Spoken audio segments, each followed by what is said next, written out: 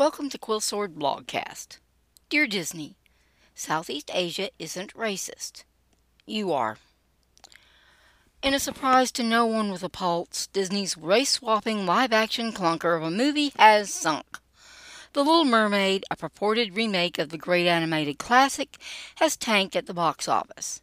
Golly, who'da thunk? I mean, besides every fan of the original and all the Disney observers that had been screaming into the void. But they're all just American conservatives who hate creepy computer-animated fish. Disney, in its infinite lack of wisdom, knew that they didn't matter. After all, 1 billion Chinese were waiting for a dark-skinned Ariel to swim onto their screen.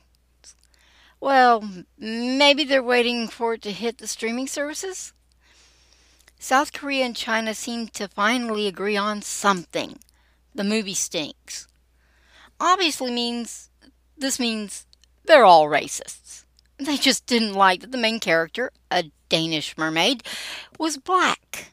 No movie with a black lead could perform well in Southeast Asia.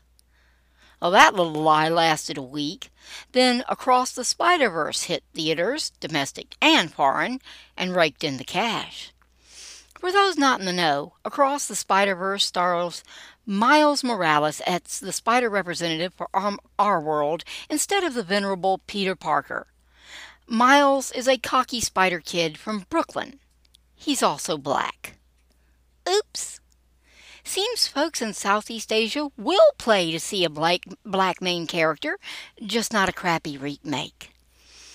Anyone that accused an entire nation of being racist simply because a movie performed poorly is beyond reprehensible.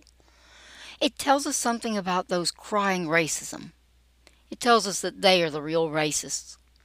They're the ones judging people on the color of their skin rather than the content of their character.